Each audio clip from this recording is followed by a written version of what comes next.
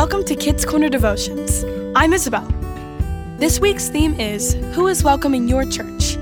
The Bible verse is 2 Corinthians 8, verses 13 to 14. I am not trying to make life easier for others by making life harder for you, but it is only fair for you to share with them when you have so much and they have so little. Later, when they have more than enough and you are in need, they can share with you. Then everyone will have a fair share. Imagine what it would be like if every house was made just for kids.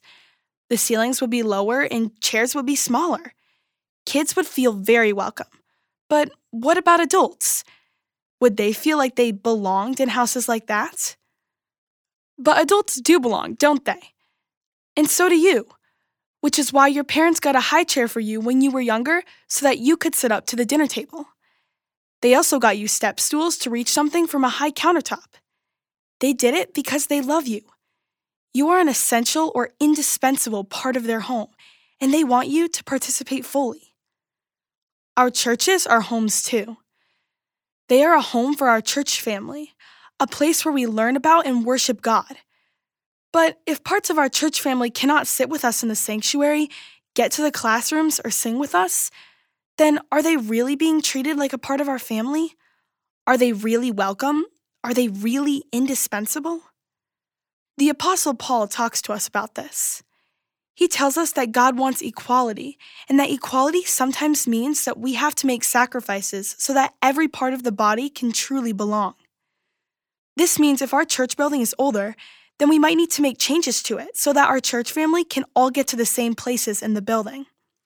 It also means we need to take time to get to know our other family members, learn from them, and hear about what they want to participate in at church. How can you help your church family members feel like they belong today? Will you pray with me? Dear Lord, you are all we need.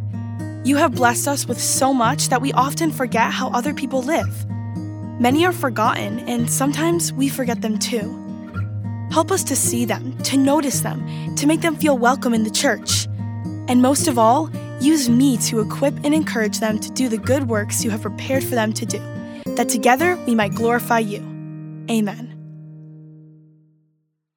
Take some time this week to read the Bible reading, 2 Corinthians 8, verses 1 to 15, and ask the Holy Spirit to lead you in how these verses apply to you this week. Thanks for listening. Check out the great kidscorner.net content connected with this devotion. This week, watch the Kids in Action video, Accessibility Leader. Talk to you again next week.